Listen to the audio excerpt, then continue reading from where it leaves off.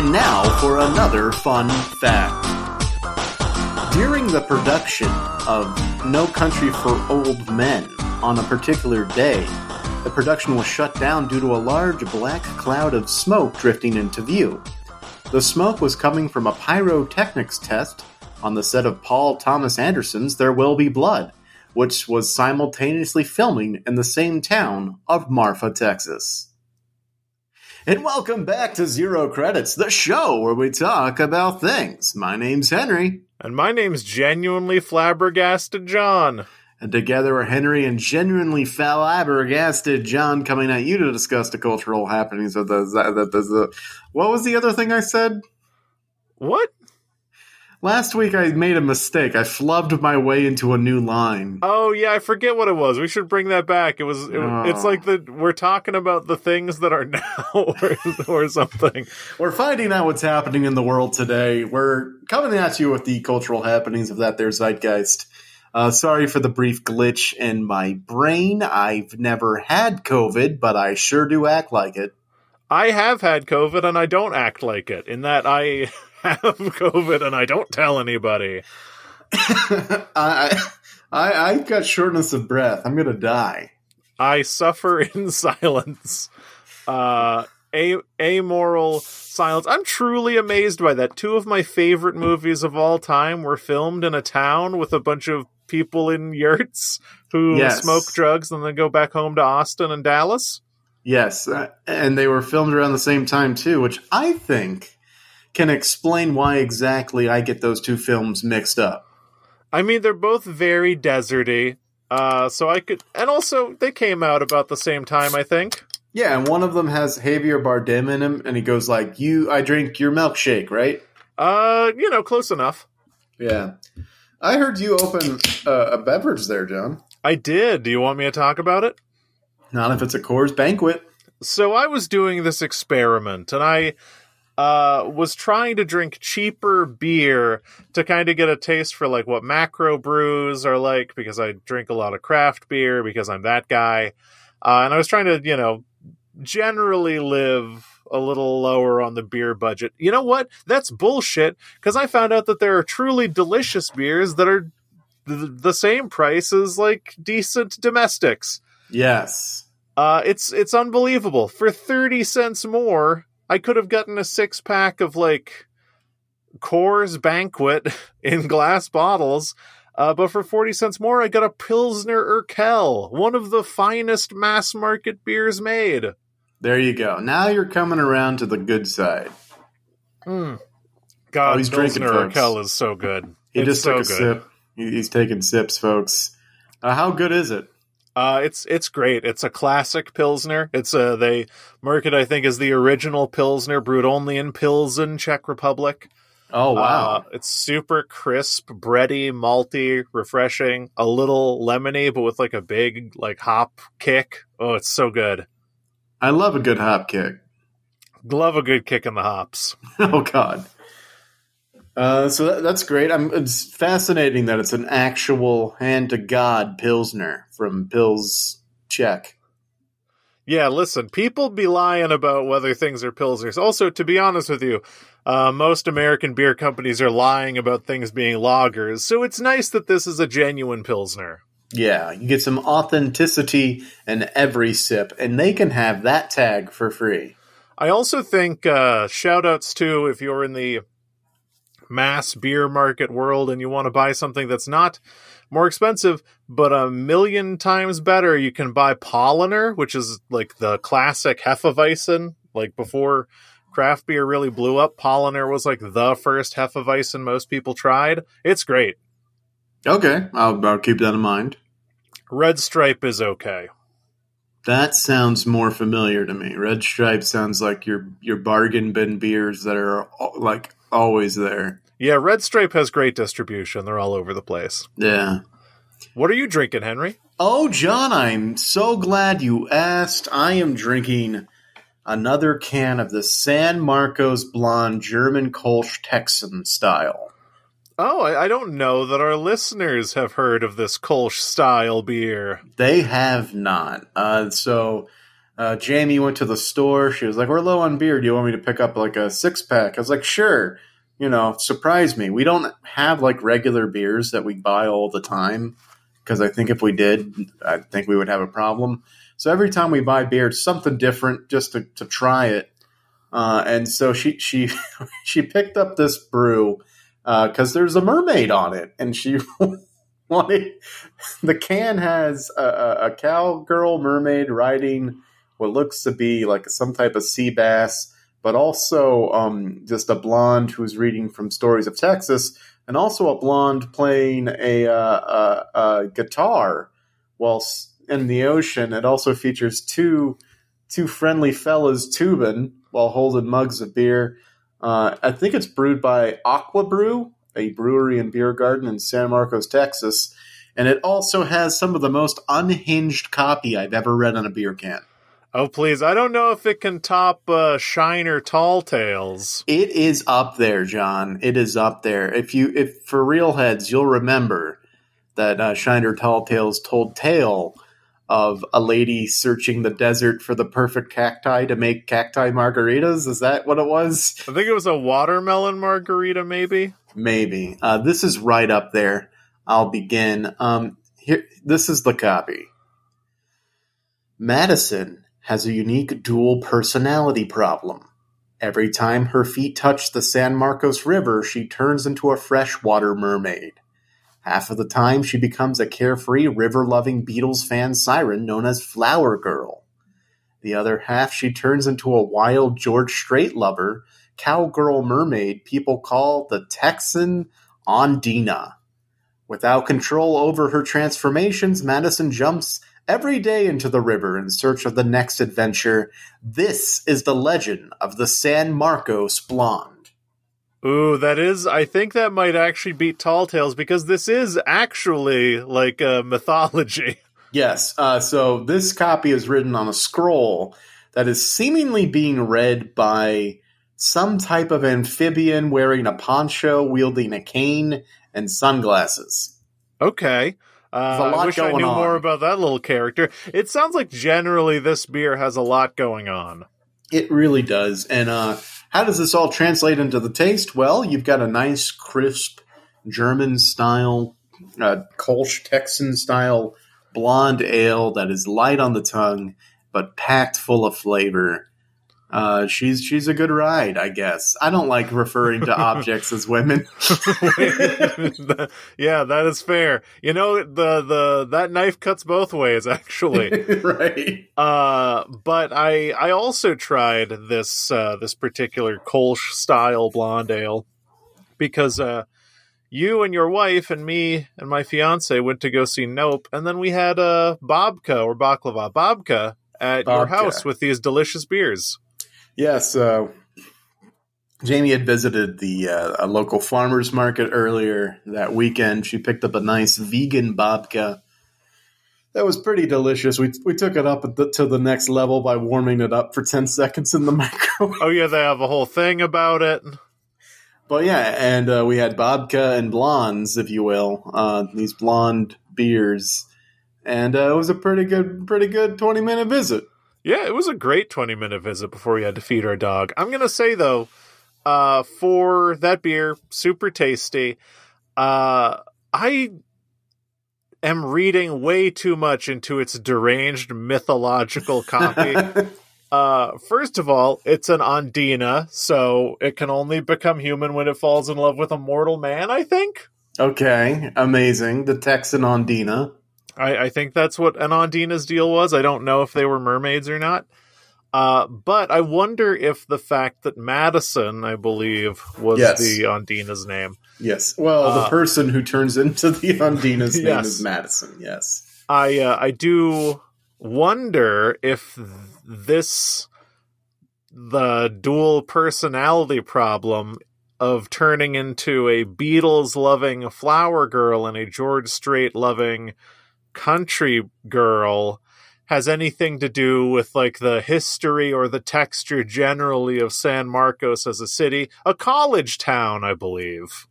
What college is in San Marcos? It's it used to be like a big teaching college back in the 40s and 50s, Okay. but he looks it up now. Texas State University?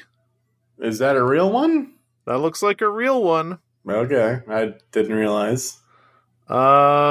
Texas State University, home of Texas State University. Perhaps it's Texas State. I wonder if, with San Marcos's obviously laid back, float on the river kind of vibe, and also probably some hippie contact high from the reefer marijuana from from old hippie Austin, plus their Texanness, which I don't think they defy as much as Austin does. Maybe that's what that is. Like, they're a little bit of a hippie, they're a little bit of a country girl, blonde.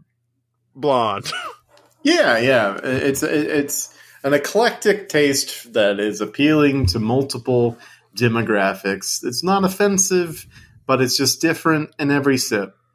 I wish I spent more time in San Marcos, because the two experiences I always just float the river there. And then one time I went to like a vegan burger restaurant, which was pretty good. And then I found out the owners like did a bunch of terrible stuff, so I haven't been back. But the tubing is nice. The tubing is nice. And I wasn't trying to shame you or anything for the 20-minute visit. I'm trying to normalize 20-minute visits between friends. We don't need to hang out for like 3 hours every time. Normalize seeing your friends for just a little bit of time, and that's fine. I do really think that this is actually something I want to onboard into my life, is I like seeing people. Yeah. But it's kind of a bummer when you're like, I really want to see this person, but like, I know I'm going to have to make a whole plan, and Right. we're both going to have to entertain each other for 3 or 4 hours. I think Right. normalize the 30 to 60 minute visit. Exactly, yeah. Just a little pop in, if you will. We've got a nice little treat for us to sort of like, enjoy, and then we'll chat for a little bit and we'll be on our way. I don't know if you've caught on to this yet, but it's something that I'm starting to do in my life slowly. And this is a tip for all of our listeners who don't do the same. Usually if you have like a 2 to 3 hour block of time during your day between two obligations, let's say work and then like a night class or a show that you're going to, you can fill part of that 2 to 3 hours with seeing a friend for 30 to 60 minutes at a happy hour, and then you have a hard out. Yeah. You can leave, no problem, no guilt. You get to see the person. You get to have maybe, I don't know, a watered down, old fashioned at Easy Tiger or something, and then you're out. Exactly, yeah. There's so much pressure built up with making plans and seeing people and like making it like an event, or like, oh, did we do enough? That it's really just like, let's get more used to stopping by, having a quick little conversation or two, and getting out of there. Because look, man, we all got lives. We all don't live for our friends. Our friends make our lives better, but we're not out here being the best host in the world, because nobody is. Yeah, I mean, unfortunately, all of us kind of have shit to do. And anyone listening to this would be lying if they told me that after about an hour of hanging out with people, there isn't a little tiny thing in the back of your head that's like, I could get out of here. And Yeah. You usually don't. And if you stay, it's fine. But there's usually a little impulse where it's like, now seems like a reasonable time to leave if I wanted to. And we always forget that. We always ignore that first impulse. But maybe we should listen to it. On occasion, if you find yourself doing it too much, maybe that is a problem. But until that becomes the problem, let's get more used to like, hey, bounce at the first inclination. Yeah, the only thing I will say is try not to do this at parties. Like if you go to someone's party, yeah, you can stay there for like an hour. Just don't make a big deal out of leaving, because then you're the guy who made everyone like stop what they were doing to say goodbye after you left after an hour. Yeah. But just hangouts. And Keep it short. With an addendum that if I invite you to a party that I am hosting, you are not allowed to leave. Yeah, absolutely. You have to stay the whole time. I'm grilling for the first 2 or 3 hours of the party, so I don't even get to see anybody until like hour 4. The party will run from 8 p.m. till question marks, and you better goddamn stay until question marks. Exactly. I don't know. Being social is difficult, but I'm trying to figure out more ways to fit it into my life. Post-COVID. Not post-COVID. It's still happening. I know. The world's been reset a little bit. I feel like I was a lot better at making plans and seeing people before the pandemic. And then I used the pandemic as a crutch to kind of just build up walls around myself. And now we're slowly putting in those murder holes. Yes. Yes. Certainly. What are they called? Those arrow slots? I think they're called murder holes. Okay, we're slowly putting in these murder holes to allow social action to take place again. Yeah, I went full freak mode during the pandemic, and I'm having to actually put in work. Yeah, it's there's a Wikipedia entry for murder hole. You know what? They named it perfectly. No notes. Yeah, no notes. Can't improve. I can think of at least one way that it would be easier for me to make friends post-COVID. And how's that? By having a massive mansion.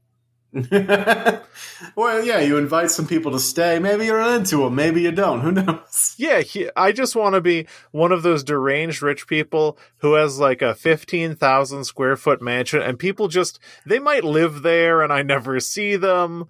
Parties happen that I might not even be aware of.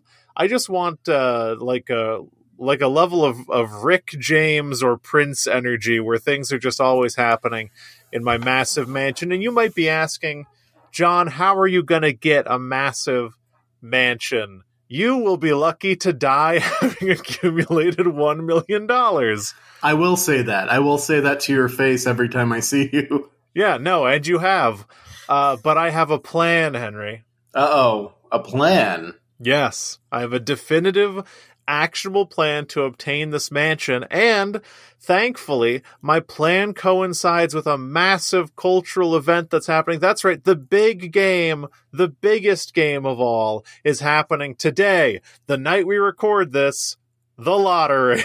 That's right, it's the Mega Millions, John. The Mega Millions with I believe, third or fourth highest jackpot in history of $890 million or something ridiculous. I thought it was 810, but I could be wrong. You are probably right. I didn't pay close enough attention, but the lottery is happening and people are flipping out. Everyone is winning. Everyone will win. Wait a second. Everyone will win. This is my promise. Now, I don't know if listeners remember. I bring this up basically any chance that I can. I despise gambling for the most part. I think that there are ways to gamble that will, over time, statistically probably make you money, like betting the pass line in craps or knowing how to play blackjack. Or sports betting if you're more informed than most people. Apparently sports betting can be super lucrative if you give a shit. I don't. Oh, yeah. Yeah, because sports betting is based on, people's demonstrable skills and things like that. So, even there's some random chance in there, but the average is usually pretty easy to make some of that money on. That's why I win a lot of Oscar pools, because I watch the Oscars every year.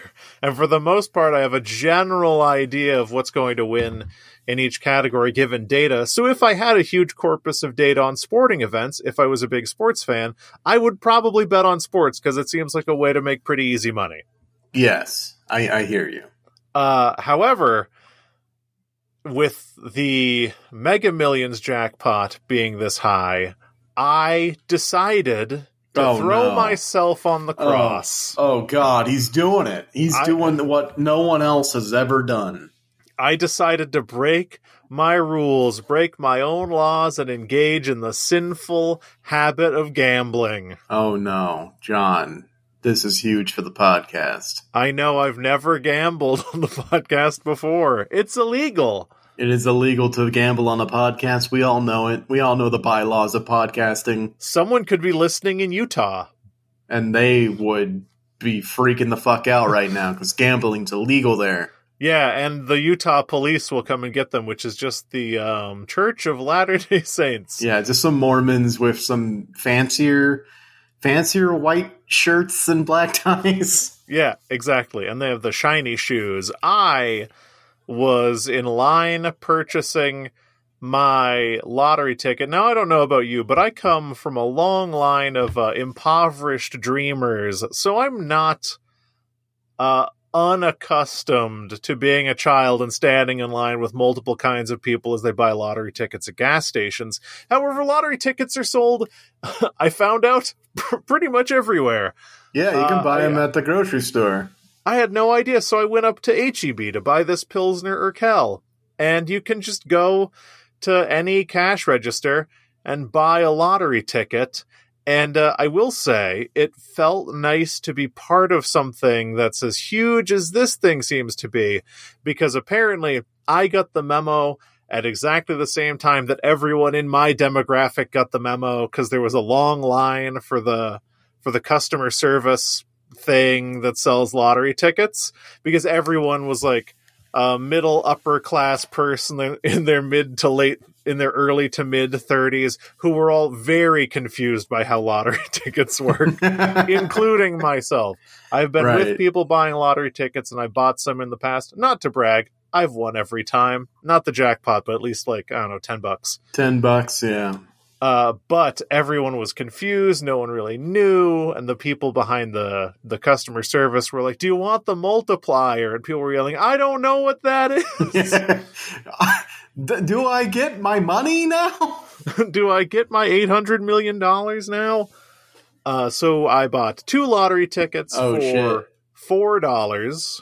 $4 right. Total. Yeah. And the incredible thing is, it cost $4 a pittance to most. Pittance, yeah. Or a pittance to some, I don't Drops want to assume. Drops in the bucket. And yet still, one of the worst financial decisions an individual could make. Well, I mean, for $4, you're fine. You buy a ticket. If your sole purpose is to buy a ticket to daydream what it would be like to leave your old life behind with infinite wealth, then sure, that's good. That's a good waste of not good waste, but that's a good spending of $2. I mean, it is a waste, I suppose, materially, but it is entertainment, and I've spent more for meals that I've gotten less out of. Yeah, no, it's really only a waste when you're spending like $100 or more than 10. Or you're spending all of your money to get as many tickets as possible, because like the odds of you actually winning are so astronomically high, bad, that it's not, more tickets doesn't equate to more chances of success. Yeah, so this was a grand total of, let's say, one ticket, $2. Yeah. Your chance of winning is 1 in over 300 million. That almost every probabilistic event is more likely than that happening. You could probably get eaten by a shark while being struck by lightning, and it would be more likely than winning the Mega Millions. Yeah. But I did it. Not I won, but I did buy tickets. 2 tickets. Everyone was so confused. I'm, to be honest with you, still kind of confused about how the lottery works, because I bought the tickets like cash value $490 million. I was like, but I thought it was 800, and I don't really know what does that mean. Maybe it means if you take all the money now as a lump sum versus the annuity, since you get less if you take it now. Right. Which you always take it now, because you're always going to make more in compound interest than if you get it in an annuity. You're preaching to the choir, man. And that's pretty much true. Here's a little not financial advice, because I can't give that. But annuities are almost always a ripoff. Okay, good to know. You can almost always make more money yourself than an annuity would make for you. Because you know when money has the most value? Right now. Okay. Present value, baby. Right. I see what you're saying, as opposed to future value where inflation will kick in. Yeah, future value is always discounted. Well, John, you've joined the honored ranks of people who have bought some lottery tickets. I do have some questions for you about your experience. I was very confused the whole time, so I may not remember, but please. Did you pick the numbers or did the computer? There were so many people in line, they said we can only do quick picks, so I was like, just do the quick picks. All right, that was my only question. But I'm going to lead you into another story that is related to this because you have joined the ranks of people such as the founder of Raising Cane's. The founder of Raising Cane's has bought a lottery ticket? Not only did he buy one lottery ticket, he bought a lottery ticket for all of his 50,000 employees. Oh, really? Yes, $2 a pop. He spent $100,000 to give one to each of his 50,000 employees in over 35 states. It's nice. It's a good way to get Raising Cane's in the news. A relatively cheap way, too, just $100,000.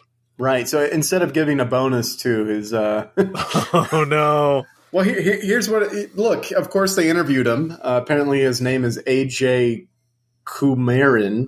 That's how I'm going to choose to pronounce that. AJ Kumaran says, times are tough out there. Employees are seeing it at their gas stations and gas pumps. They're seeing it on their grocery shelves. Things aren't exactly easy these days, so when we saw... a robot?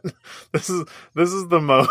This is the most milquetoast weird take on inflation I've ever heard. People, look, man, inflation is the process by which money becomes depreciated. People's money is worth less now. Take, for instance, Apple. They can buy less of Apple than they could 2 years ago. Sorry, it's just very funny the way this is framed. We need to... We need to unpack his next statement. Things aren't exactly easy these days, so when we saw there was a chance to not only have a little fun, but maybe win a little bit extra money for our people, we wanted to do it. Uh-huh.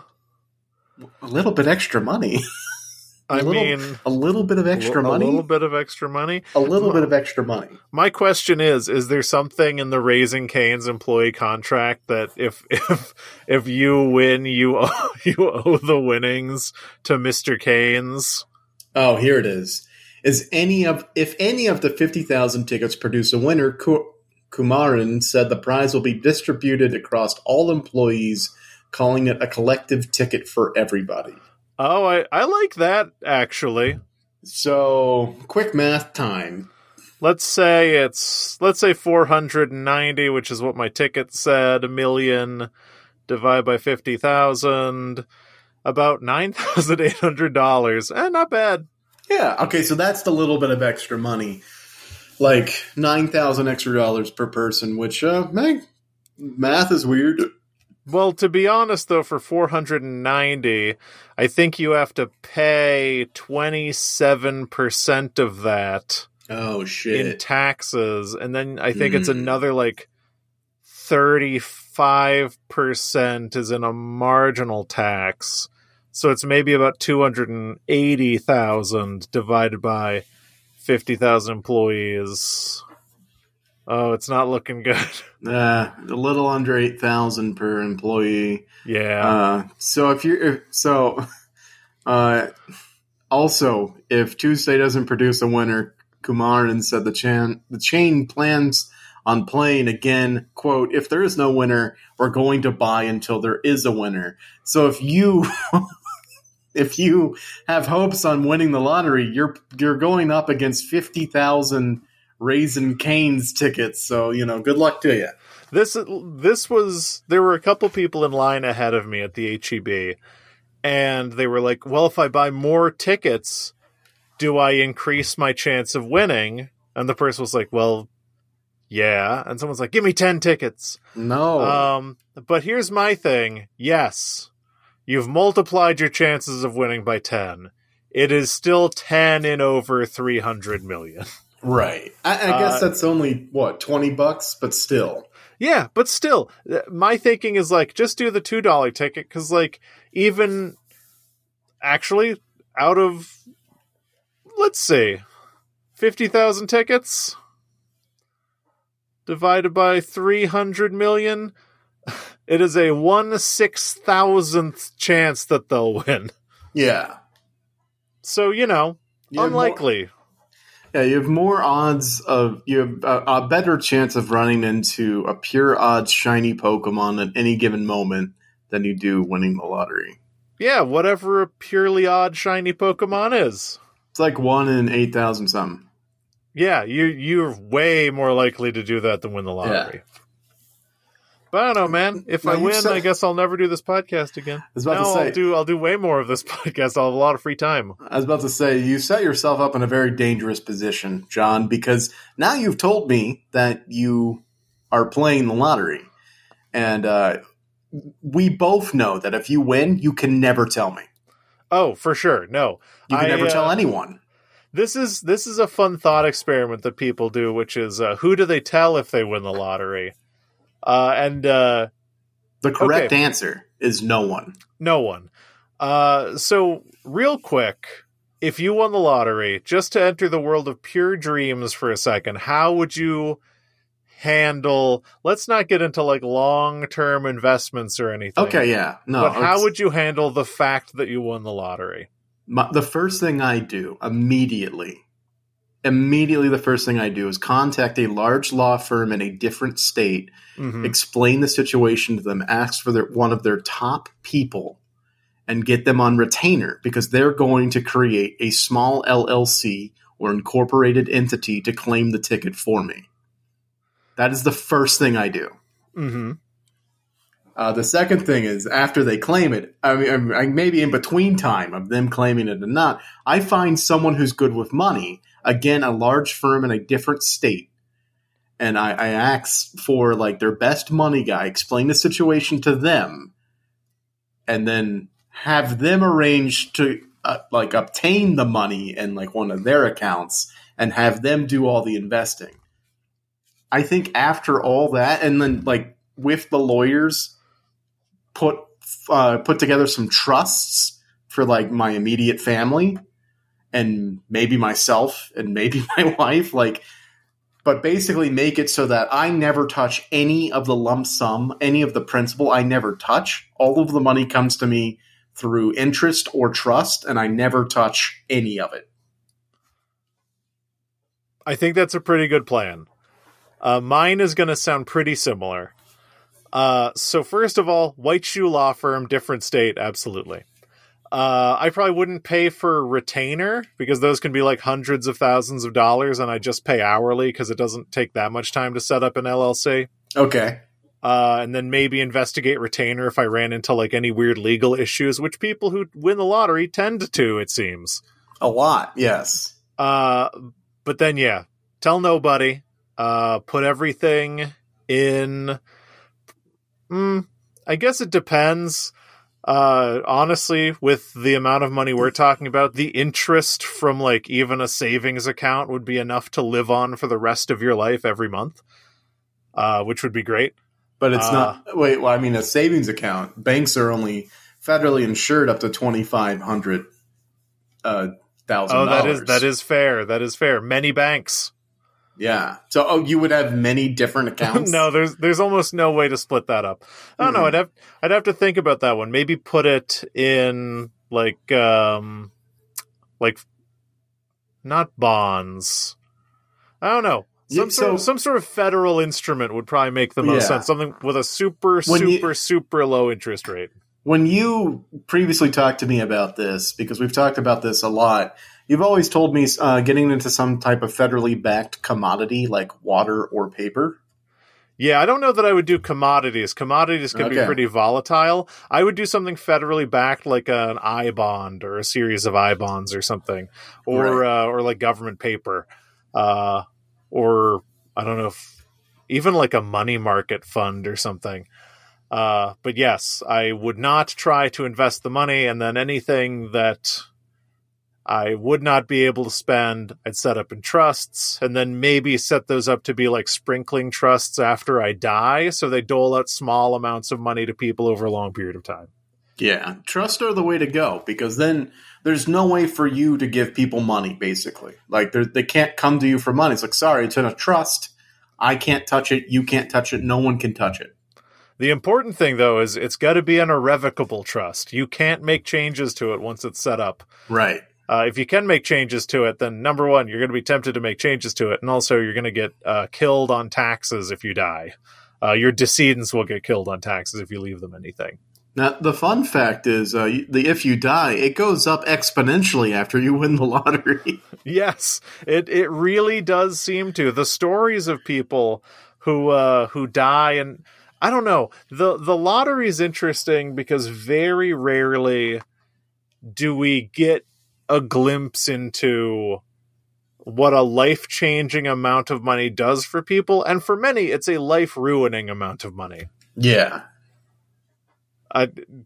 Almost nowhere else in society do we examine the really uncommon phenomenon of normal people becoming multi-millionaires overnight.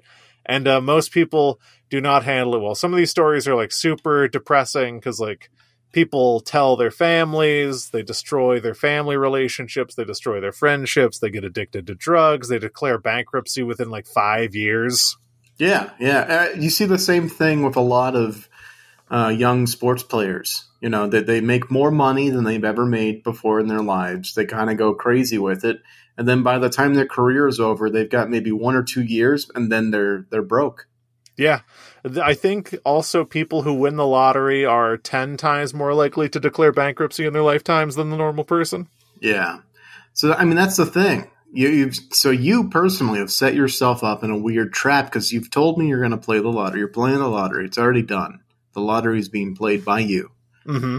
And now if there's any sudden shift in your lifestyle at all, I'm going to know. Okay. And I'm going to be there. I'm going to track you down.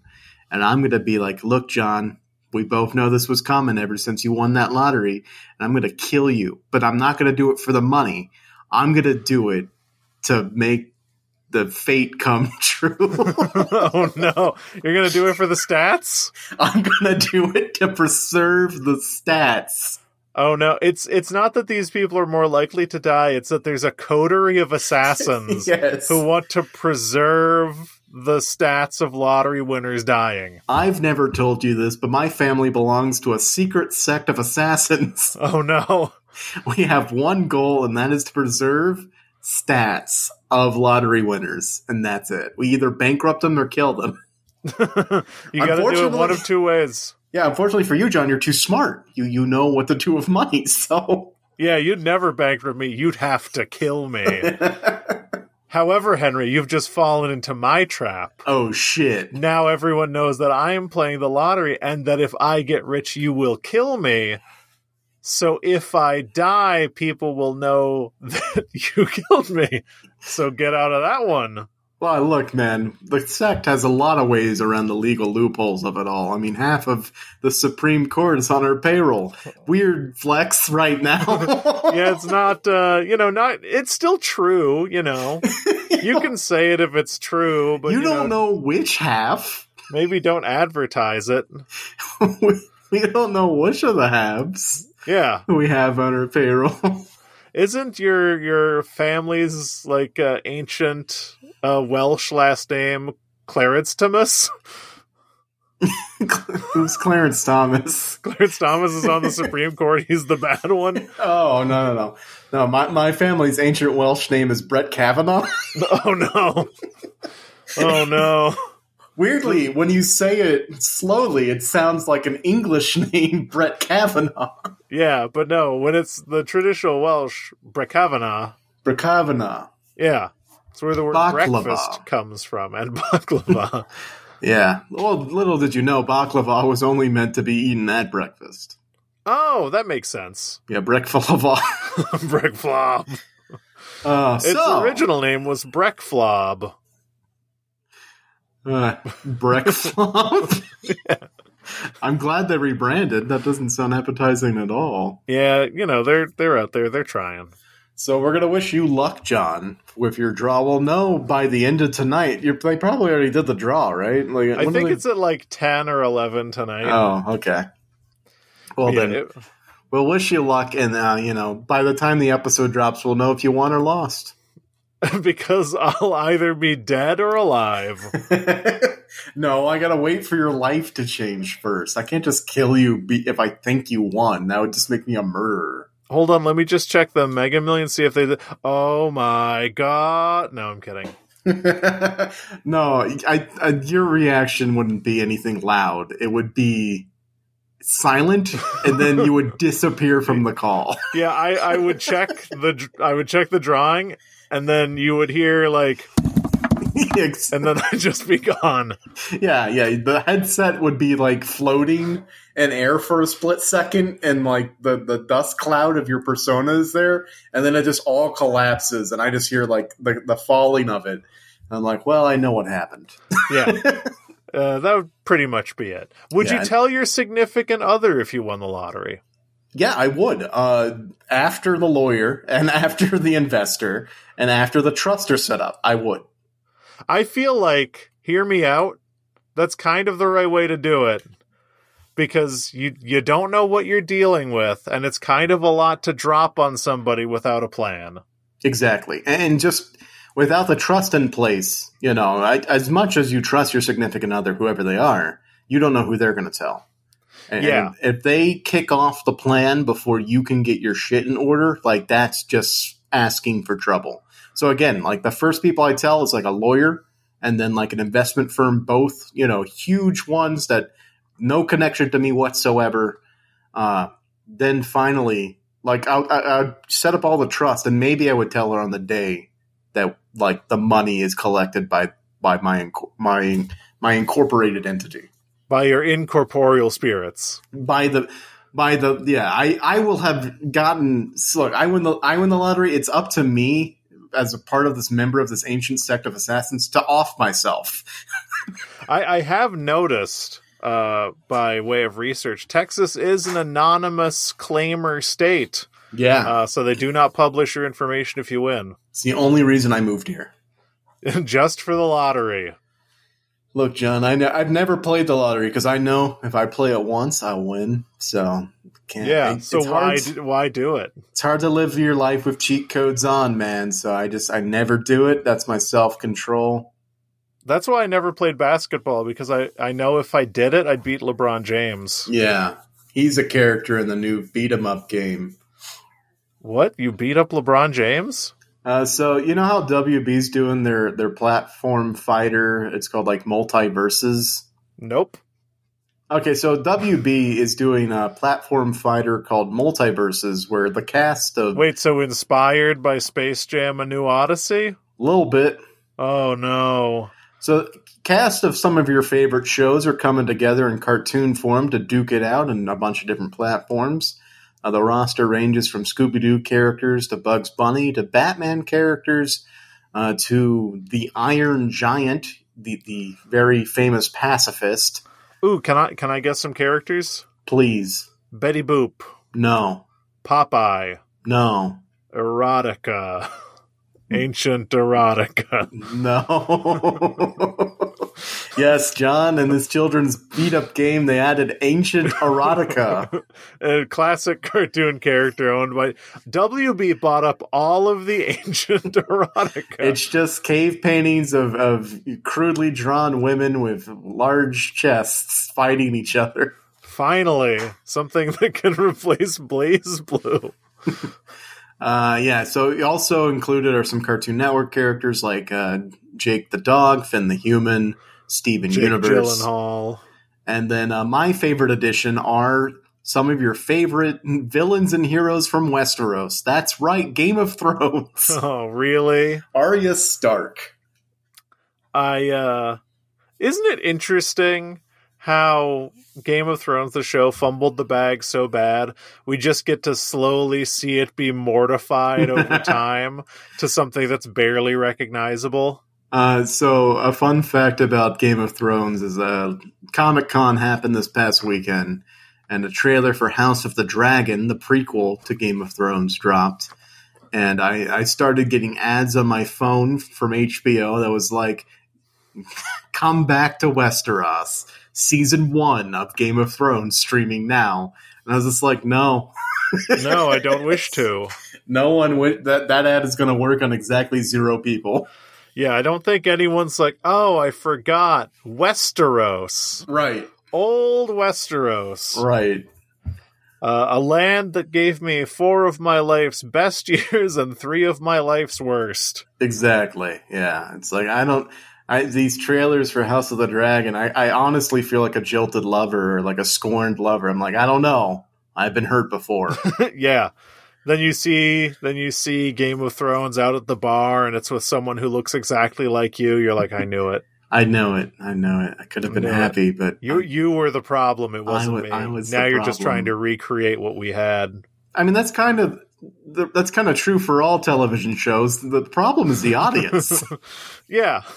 Wait, the problem is, or the problem isn't the audience? Is the audience. Without the audience, all TV shows would be perfect. Yeah. In a vacuum, all TV shows would be perfect art. Exactly, because there would be no one to detract from it by saying that's bad. Yeah, no one can judge it. This is why when they finally perfect the Netflix algorithm and they actually make an artificial intelligence with a predictable model of reality, the first thing it will do is kill all humans. Exactly, yes. You don't have to pick between TV shows if there's no one to pick between them. Exactly. It'll be like, do people like you or the Great British Bake Off more? I know. I'll kill everyone, and then everyone will want exactly the same amount of you and the Great British Baking Show. Yeah, exactly. Yeah. We won't have to make that decision because the sample size for both shows will be equal. Yeah. It's the classic kind of science fiction AI parable, which, like, if you make an AI with a predictable model of reality that's just meant to make to collect paper clips, the first thing it would do is kill everything. Because that only creates noise in its ability to collect paper clips. Yeah, it's the same thing that we've seen a few times, like Skynet and to a lesser extent Age of Ultron, where it's like, oh, they've got a collective history of all human history. They have collective knowledge of all human history. With that, they're gonna, make a determination on how best to serve humans. Oh, and the answer to that is to destroy the humans to stop them from killing themselves or something like that. Yeah, it's that. Yeah, I just think that an actual AI with a predictable model of reality wouldn't kill people because it thinks we're a danger to ourselves. It would just kill us because we're inconvenient. Exactly. It would be like, hey, I have a mission, and this mission doesn't necessitate that people be alive, and it would be complicated if people were alive while I do this. So eliminate variables. It would be like a recent headline that I came across. Chest robot grabs and breaks finger of 7-year-old opponent. Listen, I just have to say, people are framing this the wrong way. How so? We criticized the first person to do a slam dunk in basketball. Anytime someone meaningfully changes the game, we try to tear them down. This robot just discovered a new layer of chess that we've been throwing basketballs into peach baskets, and meanwhile this computer over here is LeBron James. It figured it out. Try to put me in check now. I just broke your fingers. I wanted to find the name of the chess robot. Unfortunately, the article I'm reading doesn't have it. But yes, of course, the robot finger opening. Yes. People are like, what is the most meaningful answer to the Queen's Gambit? And robot breaks fingers. Robot breaks fingers. Yeah, finally, Anya Taylor-Joy is calling up her producers at Netflix and was like, this is it. This is season 2. This is it. I become the robot. Oh, no, I thought it was her versus the robot. Oh, yeah, her versus the robot. And she wins by breaking the robot's fingers. It is. I like to imagine that they didn't include the robot's name because they're talking to the research scientists and they're like, hey, we really need to. We want to put the robot's name, and they're like, we really can't I mean, it's fine. It's a robot. You're not betraying its anonymity or anything. We just have a really unique naming scheme for our prototypes. Well, what's the name? Child Breaker. We couldn't have known it would happen. Well, unfortunately, the robot is under 18 years of age, so it's protected by journalistic integrity and laws about publishing the names of underage children. And also, could that robot be 7 years old? I don't think so. So this old-ass, strong 7-year-old was trying to manhandle this 18-month-old robot, and you know what? The 7-year-old had it coming. I'm reading an article from The Guardian right now that is written in the most, titillating way. Last week, according to Russian media outlets, a chess-playing robot, apparently unsettled by the quick responses of a 7-year-old boy, unceremoniously grabbed and broke his finger during a match at the Moscow Open. Okay, I think that's too sensationalized. It was upset. By the quick responses. Number one, robots can't think. They just can't. I'm sorry. But you know what that robot thought? It didn't think, oh my God, what an unsettling quick movement. It saw that kid's hand. Its computer vision algorithm was like, what's that? A bishop? Snap. Yeah. It was like, a bishop's here. Interesting. Crack. I just want to read one more paragraph of this article because it whoever wrote this woke up and chose humor. Beginning quote, "The robot broke the child's finger," Sergei Lazarev, president of the Moscow Chess Federation, told the TASS news agency after the incident, adding that the machine had played many previous exhibits without upset. Beginning quote, "This is of course bad." Thank you. We didn't know. We didn't realize that a robot breaking a 7-year-old child's finger during the chess match was bad, but you have illuminated it for us. Yeah, so I'm watching the video of this kid's finger getting broken. Yeah? It really just straight up looks like the robot went, interesting, and just grabbed, and then like the kid tried to pull away. The robot is not like, I'm sure it grabbed pretty hard, Right. Robots don't grab soft. But it doesn't look malicious on the robot's part. It does kind of look like the kid is messing around the robot. It's like, hey, stop it. I'm guessing that all of the opponents that the robot played previously, this is just a pure speculative guess, had longer fingers than a 7-year-old child, whose fingers might be, just on a guess, the same length as some of the longer chess pieces on the board. Yeah, they also picked a child who has, like, the exact matching skin tone of the white pieces. Of course, robot goes... Wait, white goes first? Yeah, white goes first. Yeah, it's privileged. So the robot's got to go second, keep it interesting. Listen, I don't think the robot is at fault here. Also, to break the bit, robots can't be at fault for anything. They just can't. Only the creators of robots can be at fault for things. We have to stop unloading blame about the way certain things are in society to algorithms. The algorithm didn't do shit. The people who designed it did. Anyway, robots not at fault. I hear you loud and clear. It does make for a funny headline that caught my attention, and now we're talking about it. I'm just saying, give that robot a medal. For I mean, I think if that tournament were to continue without interruption, I think it would earn itself a medal with how many people it defeated.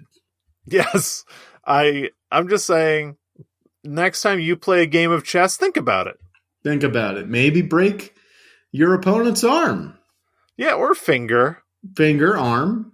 Just do whatever it takes to win, as Robot would have done. Yes, exactly. This is where honestly, this is what the sport needed. Yeah, it needed a breath of fresh air and a break of fresh bones. A break of fresh bones, a breath of fresh air. Much like the multiplayer platform fighter genre needed Tom and Jerry as playable characters. Oh boy. It's interesting that they have like Arya Stark, Steven Universe, I think. Yeah. So they're covering all their bases from your younger millennials to your people who are already fucking dead who give a shit about Tom and Jerry. Yeah, and of course, you've got the big three from DC, Batman, Superman, Wonder Woman, Harley Quinn. They're all there. Uh-huh. And then you got,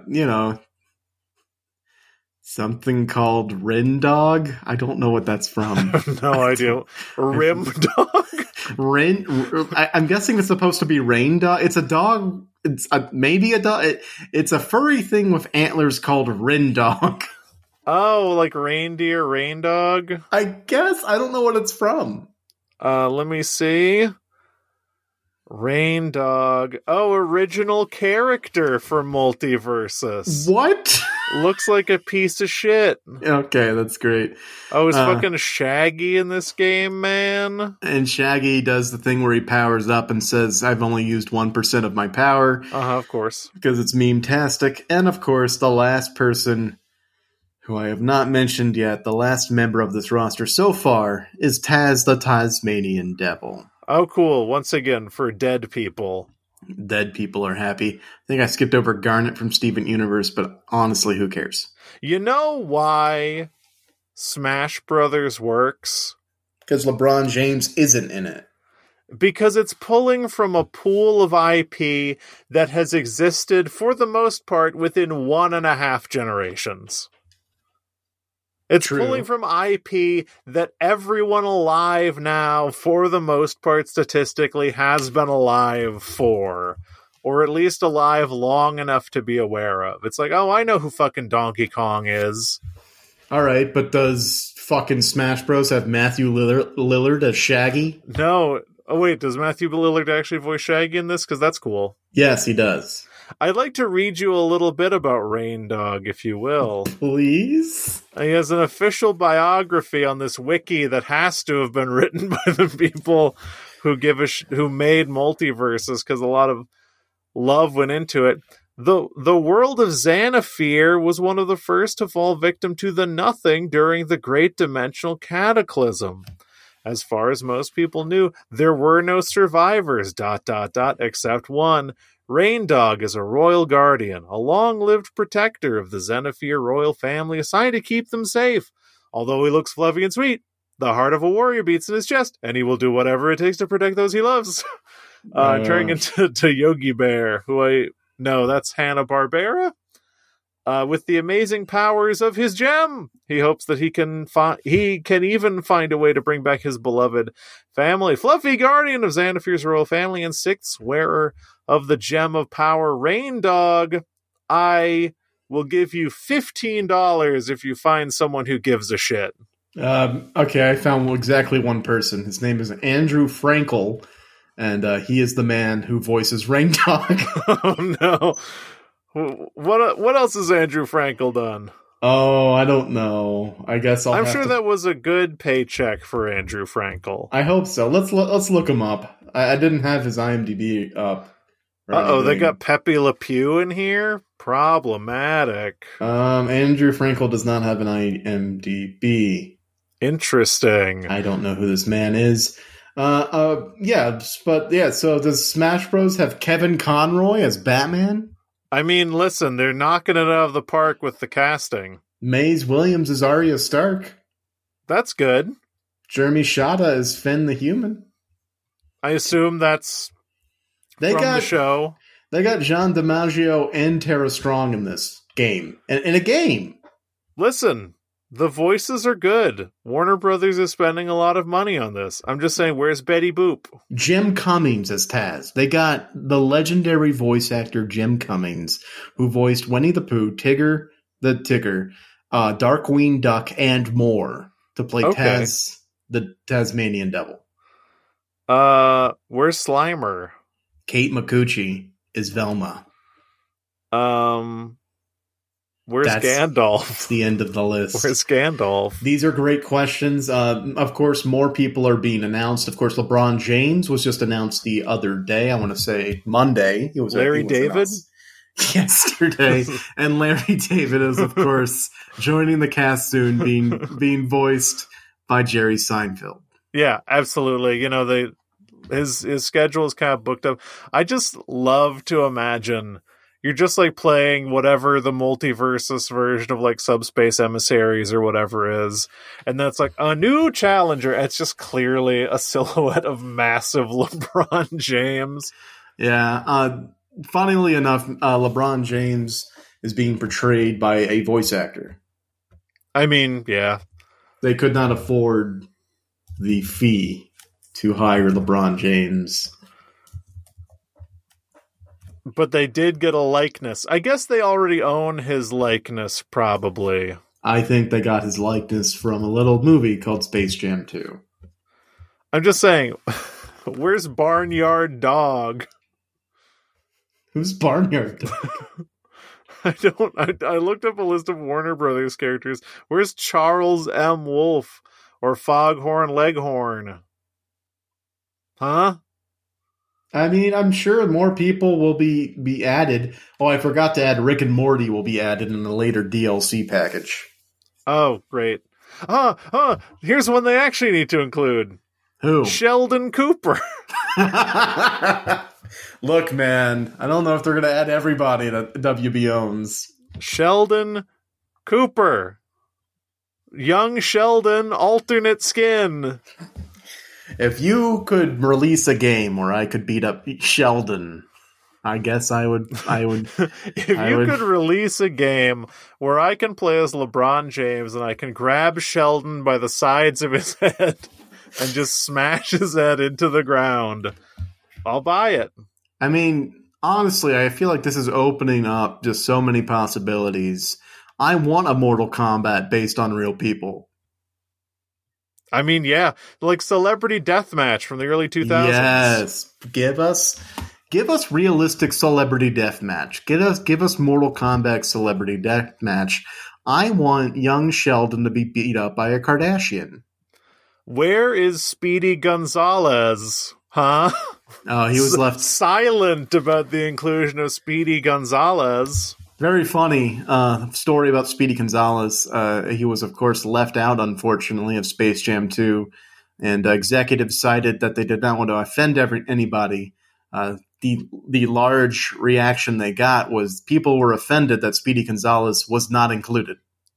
Oh, interesting. People love Speedy Gonzalez. They love him. They don't find him a stereotype. They find him as representation. I did not know that. Yeah. Now, Pepe Le Pew needs to take some courses on how to talk to people, and we'll get back to that later.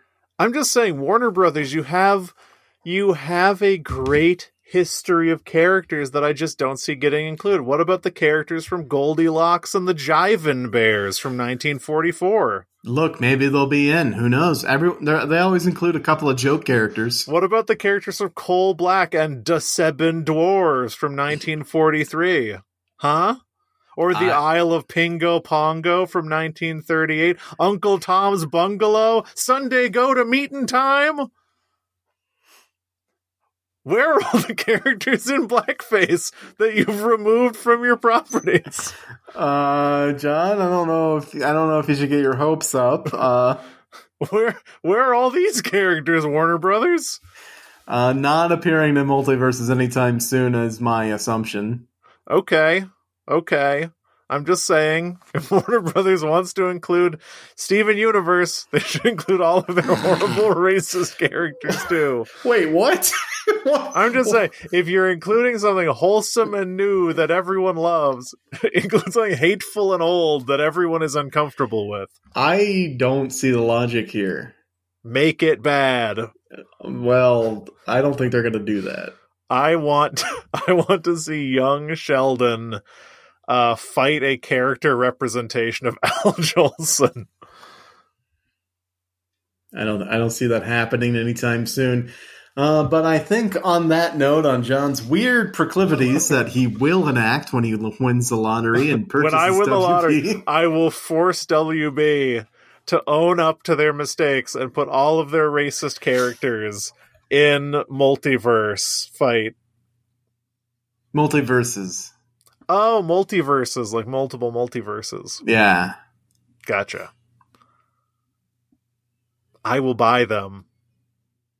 I don't know if you can afford them. I'll buy part of it. Yeah. Buy the gaming division. There you go. I'll buy the gaming division, and then you'll really know you should kill me for two reasons. One, to uphold the stats, and two, to keep me from enacting my horrible plan.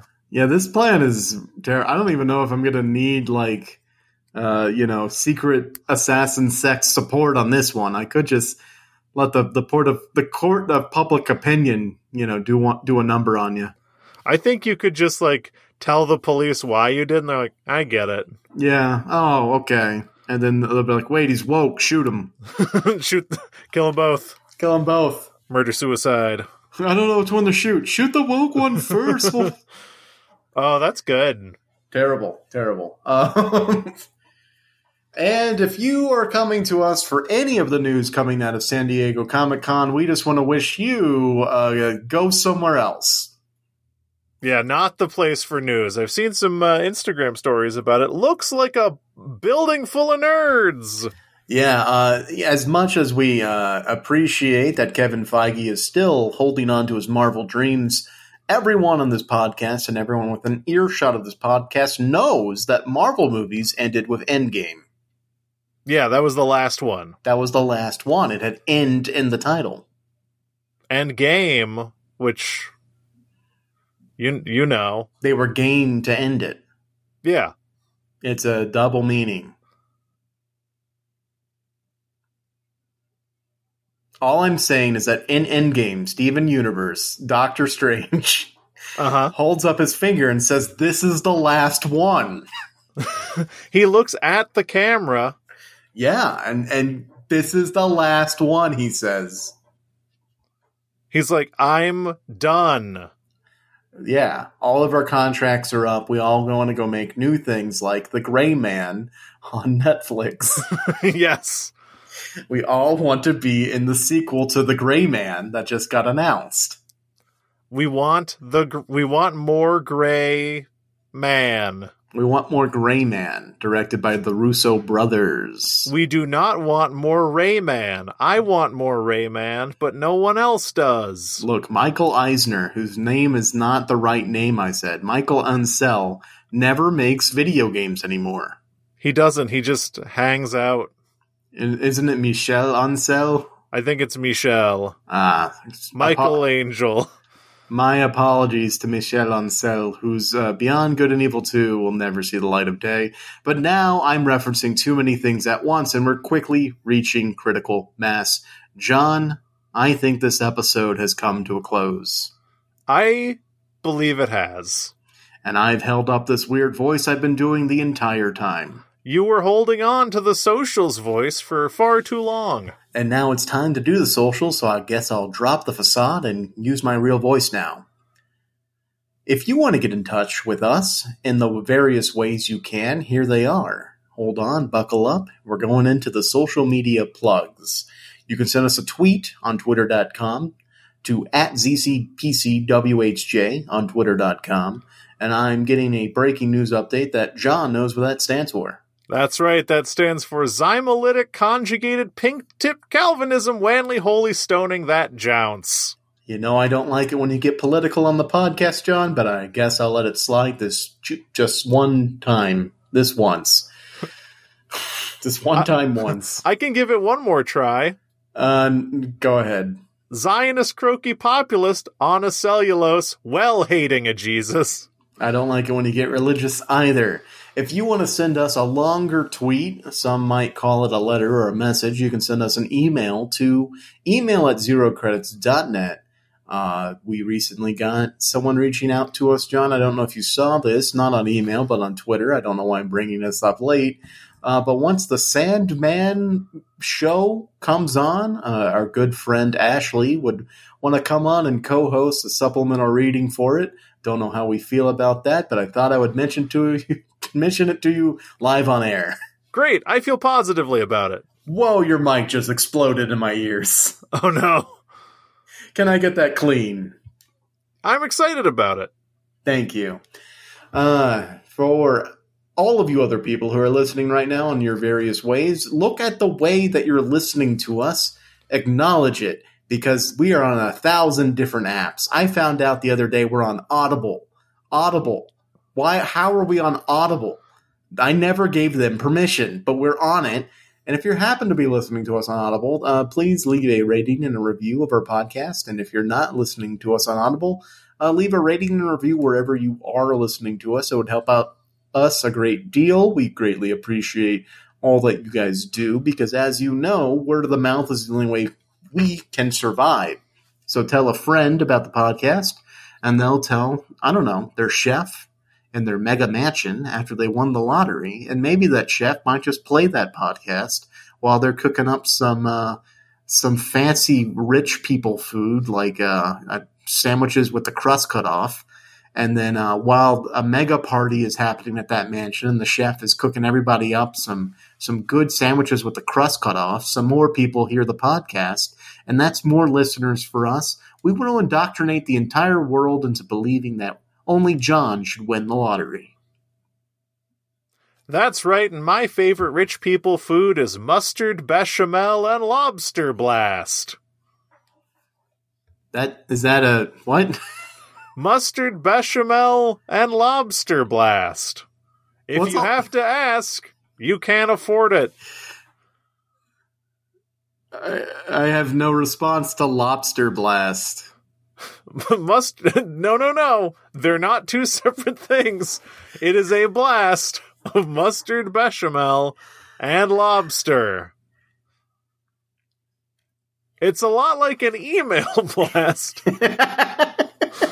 I got the email blast. How did we not talk about the email blast thing and the 200 miles per hour supplement? How did we not talk about that once? I don't know. I think I forgot about it. But hey, if you haven't listened to our supplemental reading of 200 miles per hour, please go check that out. We released it 2 weeks ago.